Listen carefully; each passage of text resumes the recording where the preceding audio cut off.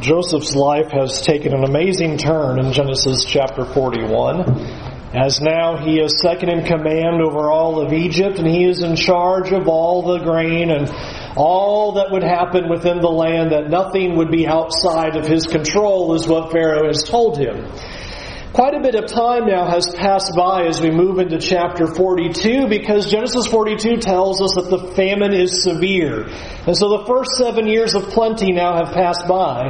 And now we're in that second window where now things are very difficult. And it's not only in Egypt, but in other parts of the world, it is including in Canaan where the famine is severe. Which means now we're setting Joseph to be around 38, 39 years old at this point. We're moving him into nearly 40 at this point, as he now is executor over all this grain as people now come to him. And we're told now what is going on back in Canaan. We've left that scene for quite a while. What is happening with Jacob, Joseph's father, and what is happening with the brothers? And we're told at the beginning of chapter 42 that they are suffering from the famine as well. And Jacob basically tells his sons, what are you guys still doing here? I hear that Egypt has grain for sale, and you need to go down there. And I find that verse 4 is a fascinating declaration that is made here. Because what we're going to notice from time to time now is that Jacob knows what his sons have done. And you'll notice that in verse 4. Jacob doesn't send Benjamin. Why? He says because he feared that harm might happen to him. Now, why would you think that would happen, Jacob? It's not like that Benjamin is 10 years old or 17 years old, as sometimes that we envision him to be. He's in his 30s by now. He's a fine adult young man at this point. And Jacob says he's not going with you because I'm afraid of what's going to happen. We'll see Jacob express that a few more times as we go through this. That Jacob is aware, either by the confession of his sons or by just putting two and two together, that he understands that the brothers are the cause of his loss of his son.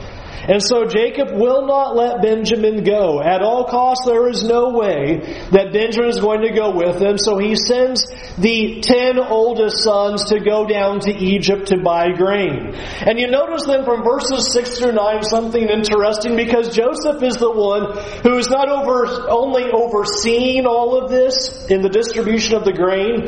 It seems that he's the one that actually is there. It's not like he has someone doing the work for him.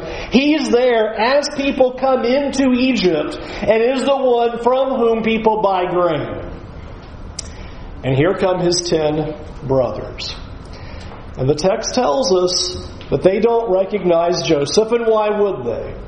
They believe that Joseph is dead. It's been over 20 years. It has been over 20 years since this event has happened where they'd sold Joseph away into slavery. Over 20 years has passed by. They believe Joseph is dead, and nor would they ever expect Joseph to be in command in Egypt. And he looks like an Egyptian. He's now adopted all the Egyptian culture that he's there, married an Egyptian wife, 2 Egyptian children. He is full Egypt at this point.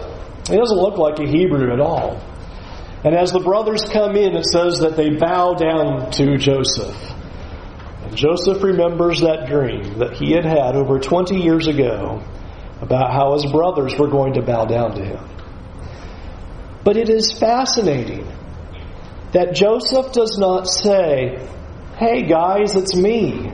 Remember me from 20 years ago? I'm your brother that you sold into slavery. Here I am, and I'm here to save you and help you." The brothers come and bow down, and they offer that they want to buy grain like everybody else. And I want you to observe that the text tells us in verse 7 that he spoke to them harshly. Does that remind you of something back in chapter 37? Remember in chapter 37, the brothers could not speak peaceably with Joseph. And now Joseph speaks harshly to his brothers and says, "You're not here to buy grain. You're here to spy out the land. You're here to see our weaknesses so that you can overthrow us. I know exactly who you are. You are spies." And he throws them in jail for 3 days. I feel like I probably would have done that. You stinking brothers. speaks harshly to him and says, you want a taste of what it was like? Just a little taste of what my life has been like? And he puts him in prison, speaks to them harshly, and lets them stay there. After the 3 days, Joseph pulls them out and says, here's what I'm going to do. To prove that you are not spies and your story is correct about you having another brother who did not come, I'm going to allow you to go back and buy your grain, but you cannot come back and buy grain or have any assistance whatsoever unless you bring him back. Because if you do not bring back that younger brother, then I know you are spies and you will be killed. You will not make it.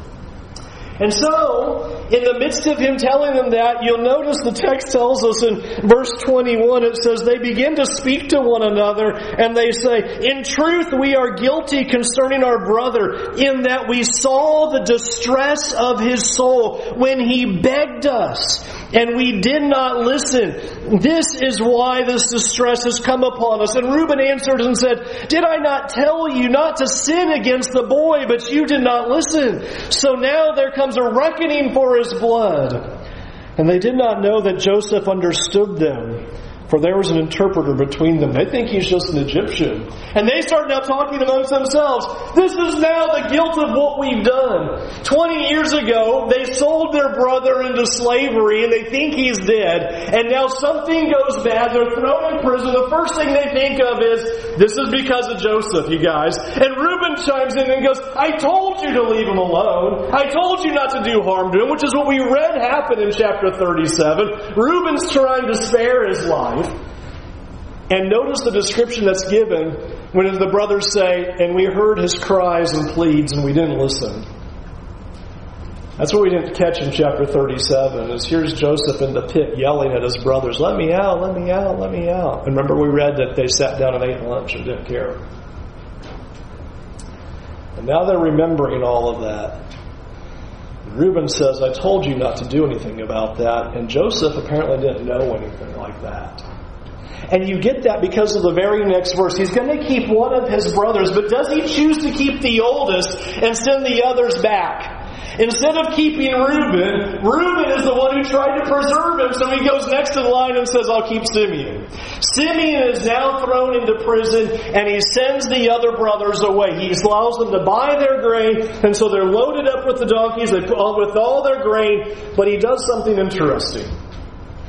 He puts all their money back in their bags. Fills it with grain, but all the money that they had used to buy the grain, Joseph has all that money put back in and sends them back.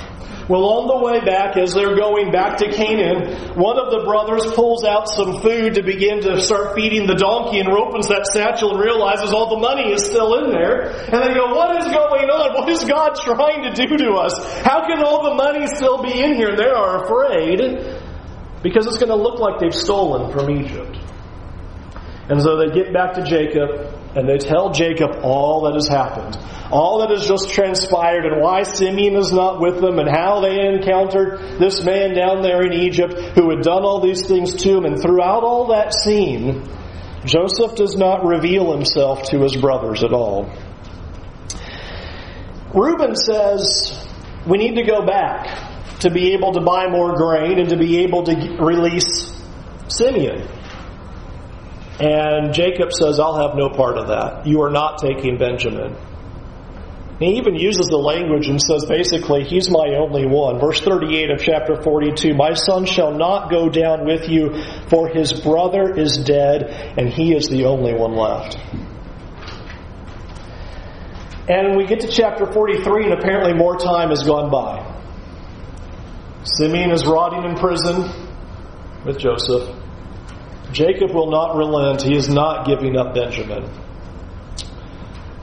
In chapter 43, Jacob says, we're out of food. You need to go back and buy more. And the brothers say, the man was very firm down there and said, if we don't bring Benjamin with us, that he's not going to sell us anything. And Jacob kind of argues with them and just says, what have you done to me? Why did you tell them about me and the youngest one? What are you doing? Listen, we didn't know that they were going to do this. We didn't know that he's going to call us out as spies. We just told them the truth. And we didn't know he was going to turn around and say, now you got to bring the youngest one back. And so they're arguing with Jacob and says, we've got to go get some grain. And the most amazing of people steps up in chapter 43. It is Judah who stands up and says, I will vouch for his life. There is no way anything is going to happen to him. Now the reason why that is shocking is because it was Judah's idea to sell Joseph into slavery. When he is in the pit and the Ishmaelites come along, it is Judah who says, hey, let's make some money on the guy instead of killing him. Let's sell him instead. Judah is the one who steps up before the family and says to Jacob, I will bring him back. And Jacob says, okay, because we're going to die anyway if we don't go get some grain. And so now 11 brothers begin the journey back to Egypt. And we're told then something fairly interesting as they come into Egypt, rather than going to the place they were before to be able to buy the grain, this time they are directed to Joseph's house. And this causes them to have all the more fear because when they had left, it looked like they were thieves. They had all the money and the grain. And they begin to talk amongst themselves and think we are in big trouble. That's why they're making us go to Joseph's house. He's going to do something awful to us because it looks like we're thieves. And so they first encounter the steward of the house and they just pour out the whole story right to him. We didn't steal. We paid you. We don't know how the money got back in our bag. And the steward says, don't worry, you did pay us. That kind of throws the brothers off. How is that possible? He says they've paid, well, what are we doing here? And so they go into Joseph's house, and Simeon is released from prison and rejoins his brothers. And then, as they're seated there waiting, here comes Joseph now finally into the house and into the room. And all the 11 brothers bow down to Joseph again. Just as the dream had said, back in Genesis 37, it happens again. They bow down before Joseph. And Joseph now asks about the father. Is your father doing well? Here is Joseph wanting to know what's happened back home. Is your father doing well? Is he still alive? Yes, he's still alive. He's doing well. We've come to buy grain.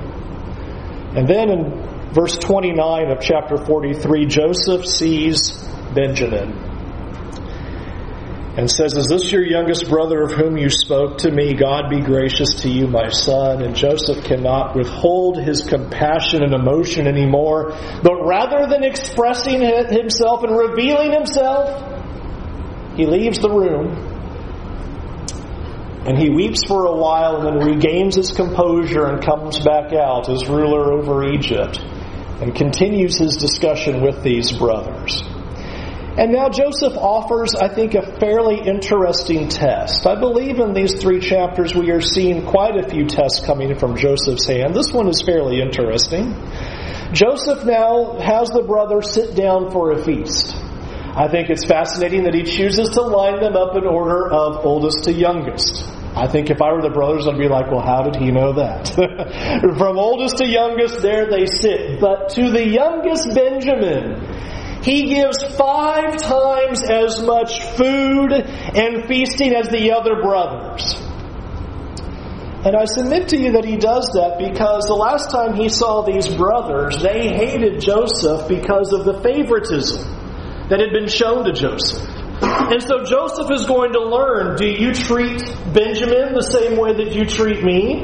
And so you see Joseph go over the top with Benjamin 5 times as much. Can you imagine sitting at a table and you had a pile of food and this is the same, 10 plates down, and then this guy's got not just a little bit more, 5 times, got 5 plates right there. Everybody look at that and go, whoa, he's got a pile of food, it's piled up over, it's overwhelming. But the end of chapter 43 says they didn't say a word or complaint about it. It says that they feasted and made merry. Nobody's complaining.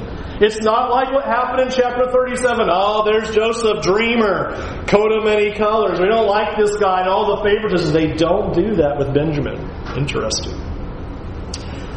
But Joseph's not done. In chapter 44, he now allows them to go back with the grain. And so, the brothers buy the grain. Joseph does the same thing. He puts all the money back in their bags again. But he adds a little wrinkle this time. He tells the steward, he says, as they pack up to go, stick my silver cup in the youngest bag. And then when they've gone on down the road, I want you to catch up to them and say that whoever has stolen the cup is going to be now a slave to me forever. And so that's exactly what happens. They go on their way, and these Egyptians now catch up to them and said, how dare you? How dare you take our favor and compassion and goodness as a license to steal? Why would you do something like that? And the brother's like, what are you talking about? We haven't stolen. Yes, you have stolen. One of you has taken a silver cup. And you can imagine the brothers are like, we didn't steal anything. Yeah, check our bags. It's going to be fine. We didn't do anything. And so they begin opening the bags one by one. And guess whose bag has the silver cup? Benjamin. And the soldiers say, he's coming back with us. And he's now going to be a slave to my master forevermore. And Joseph, I believe, is expecting the other 10 to go, okay. They didn't care about Joseph.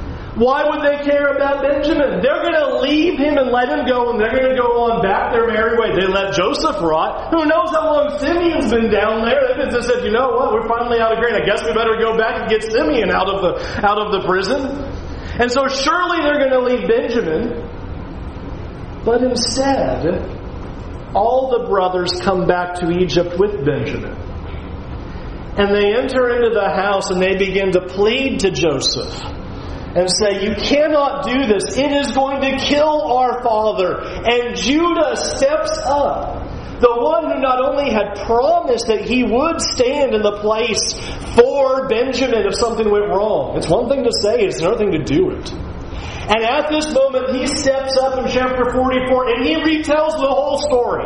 And he just tells them, my father, he had these 2 sons and one of them is dead and he's the one that's loved. And they would not let us come back unless I promised that he would be safe. And now you've captured him. And so instead of you taking Benjamin, take me instead. And not only is that shocking because Judah is the one who had sold Joseph off into slavery, but do you remember chapter 38, that gruesome chapter that we all kind of hated and groaned to read about the intense immorality of Judah? He's a liar, he's a covenant breaker, he's with prostitutes and adulterer and all these things. Judah is the one who pleads to Joseph and says, you let me stay here and be your slave, and you let that boy go. And Joseph says, I'm not going to do that. And Judah pleads and pleads. And Joseph now finally has to reveal himself to him. And that's how chapter 44 ends and chapter 45 begins. I want to do the rest. Can't. We'll put it in the story right there. There's 2 great things out of this awesome story from Joseph, though. 2 great things that we see God doing. And God teaching and learning and molding these people so that they will understand God's ways. Number 1, God in His mercy causes us to face our guilt so that we will turn to God and change. It is something that just boils out of the text again and again. You'll notice like in chapter 44 in verse 16 when Joseph says, how could you have done this? That you have stolen and I'm going to keep him. Judah in verse 16 says, what shall we say to my Lord? What shall we speak? And then listen, or how can we clear ourselves? God has found out the guilt of your servants. It appears to me that the guilt of these brothers' actions has been riding around with them for a very long time. It's not like this was yesterday, last month, or last year. Friends, a little more than 20 years ago, these brothers did this. 20 years. And when these calamities are happening to the brothers, the first thing they think of is the guilt of what they had done. The first thing that crosses their mind is we are guilty of selling our brother and he's dead. You see that in chapter 42. in verse 21, where the brothers say a very similar thing. In chapter 42, in verse 21, they said to one another, "We are guilty concerning our brother." It's been weighing upon them, and it comes up again and again. And the point that I want us to consider is that God uses that. That God, in His mercy, will prick our hearts to get us to look at our sins. It is one of God's purposes to take these things and prick us in a way so that we will consider what we have done. Unfortunately, what we have the tendency to do is kind of blow those things off. Quiet the conscience. Ignore those things.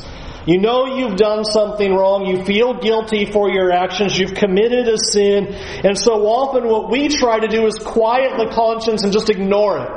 It's okay. I'm only human. Whatever. No big deal. But I want us to consider that the Scriptures tell us that guilt is a mercy of God. Guilt is intended by God to move us in the right direction so that when something happens, it will be like, you're right, I've got to deal with my sin. I've got to deal with my error. I've got to do something about what I've done. And true guilt then really is the mercy of God.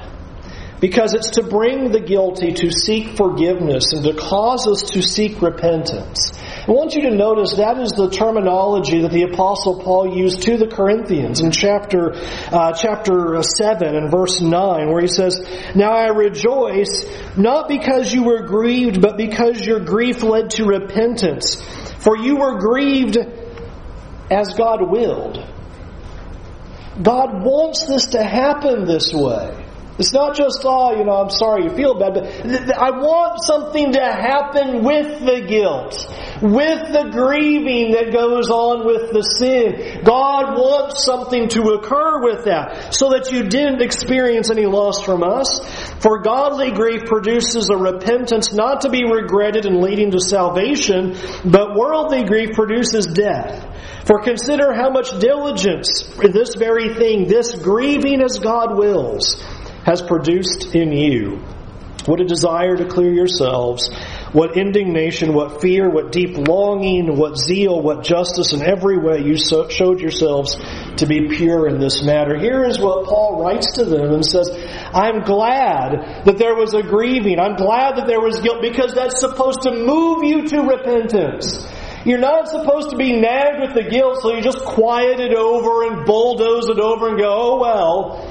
It's supposed to move us. And that's why Paul writes with joy to these Corinthians and says, I'm glad that it has resulted in a life change. I'm glad that it resulted in repentance. I'm glad that it resulted in a turning. And for us, it might be big sins or small sins, and I'll put that in quotes. The things that are big things in life, or small things that we think that we've done that are not a big deal. Maybe it's just a decision that we've made, but we need to let the mercy of God work, because that's what that guilt is to do, is to move us to seek after God. And it's a scary thing when we don't let that happen, because you can quiet the conscience and you can quiet the guilt. I do think there is something to be said for these brothers. That 20 years have gone by and it's still apparently right there with them. In 20 years you can bury a lot of baggage in your life. You can forget a lot of bad things that you've done and not call them to remembrance anymore. 20 years is a long time. And yet, this still rode around with them. And we need to allow our conscience to maintain its tenderness and purity, so that when we violate God's law, when we commit sin, that guilt does work. That it moves us to the repentance that God wants. He doesn't want us to be impervious to sin. Oh, I committed a sin, no big deal. But friends, that's what happens when we stay in our sins. You keep committing sins and you get repetitive with those actions. You get to a point where you don't care anymore. The Scriptures not only teach that, think about how many examples in the Bible we see of that. that people no longer care about the ways of God. They're no longer moved by sin. They're no longer moved by guilt. They don't care about those things anymore. And I think we must recognize that this is God's mercy, and we should not ignore it. We should not set it aside, that when we feel that guilt, when we recognize that we've done something wrong, to use it as the tool that God has intended, to reconcile ourselves to God and do what God has called us to do. Whether it be we need to reconcile with another person, we need to apologize, right the wrong, show repentance toward them, and get our lives right with God, whatever it is, we need to take that step and recognize that God has made us that way.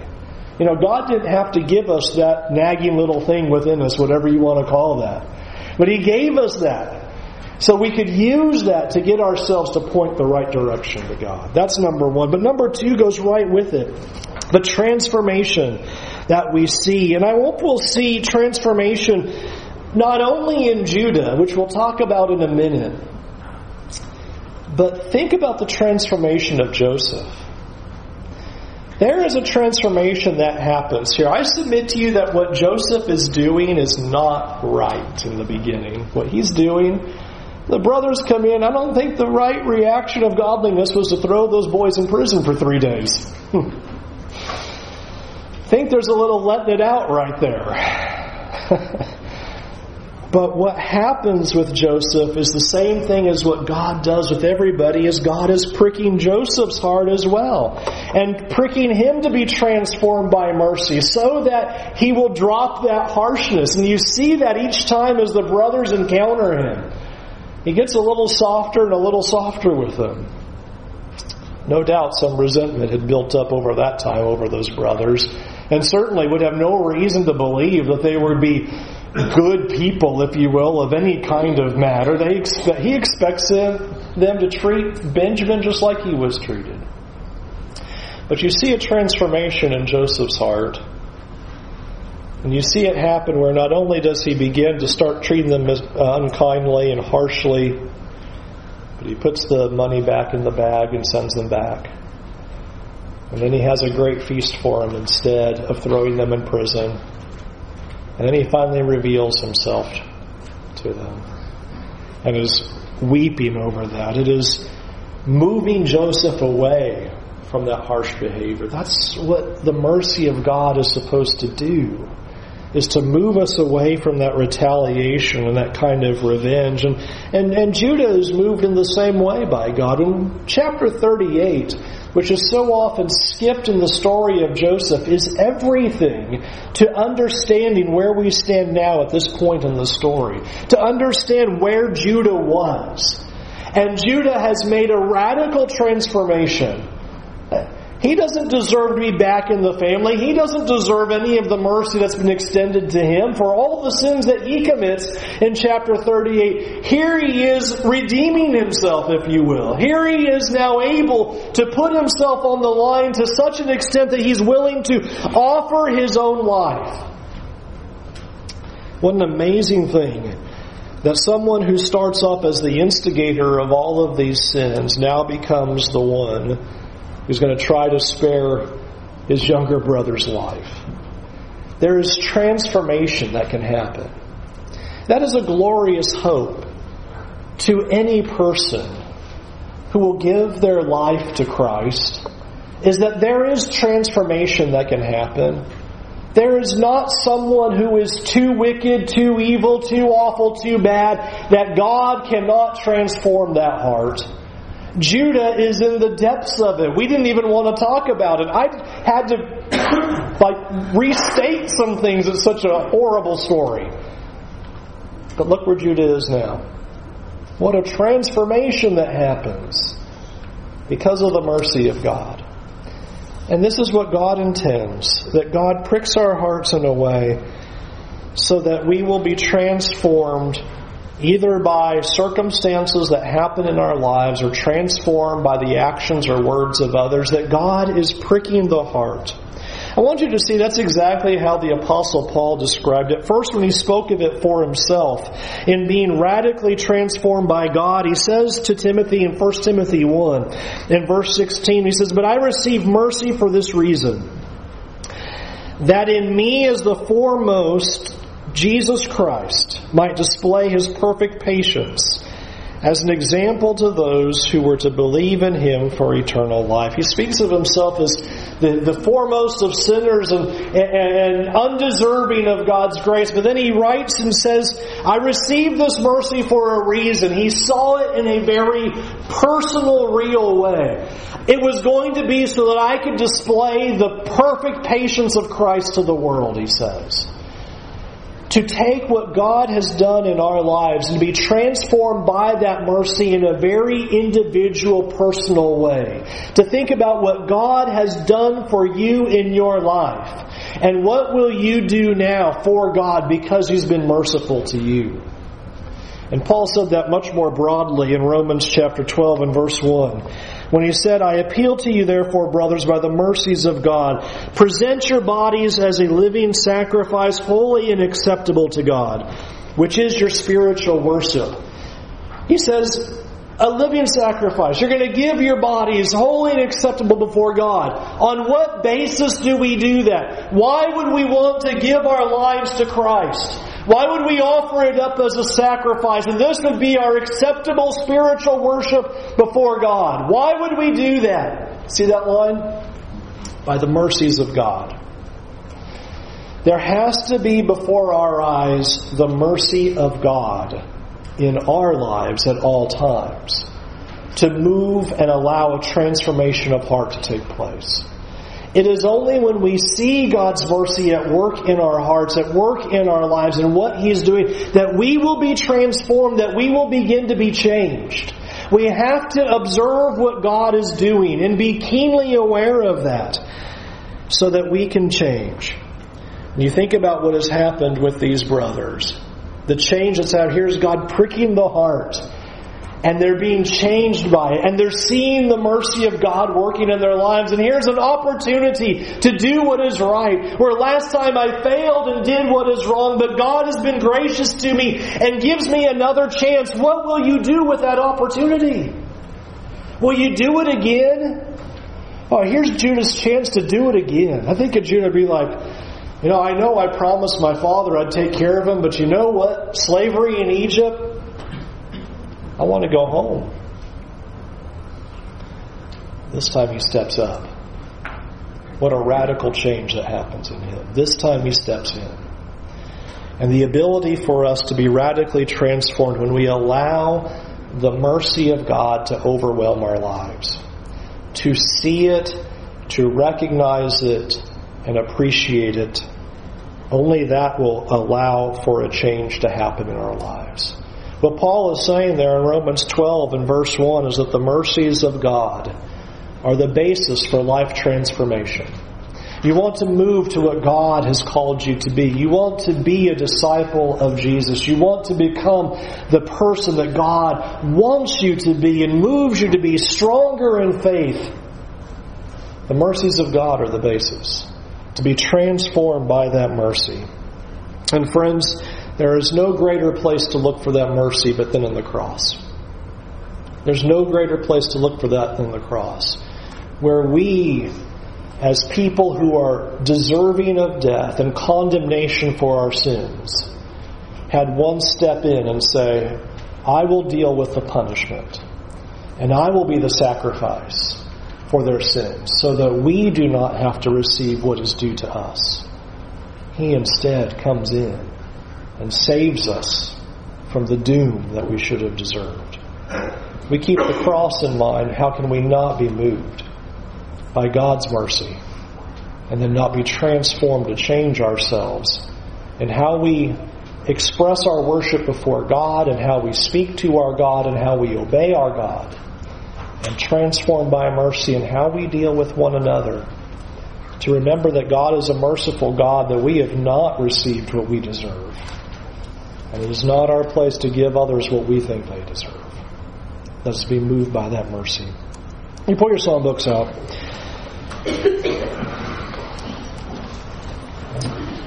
And as you pull your psalm book out and you get yourself ready for that spot as we sing this song, I'd like for you to think of this question and answer to this question. What will you do with the guilt of your sins? What will you do with that voice, that conscience that cries out to you for the sins that you've committed? You have two options. The option that most people take is to try to silence it and ignore it. It doesn't exist. And just close our ears, ignore what's happened, and try to just keep living life. The other option is to see it as a mercy of God, who is trying to prod us and move us and prick our hearts, to move us in the right way, to move us back to God, to allow those things where we have fallen short to be an opportunity for radical life transformation. What will you do with the mercy of God, and what will you do with the cross? Will it become your opportunity today now to turn away from your sins and decide, I'm going to follow Jesus with all of my heart? Today is that opportunity. Today is the day to say, I'm not going to be weighed down by the guilt anymore. I'm filled with guilt for all of my sins, but there is Jesus standing there who can take away those sins, and I need to give my life to Him. I need to serve Him and obey Him. Boy, the opportunity is great. That we no longer have to be accountable for our sins. That we no longer have to bear the guilt of all that we have done, all the sins that we have committed, all the wrongs. There is a Savior. And if you'll turn away from your sins, confess Jesus to be the Son of God, and have your sins washed away, the waters of baptism, you can come up clean. Guilt taken away. Sins forgiven. A child of God. Won't you come and do that now while we stand and while we sing?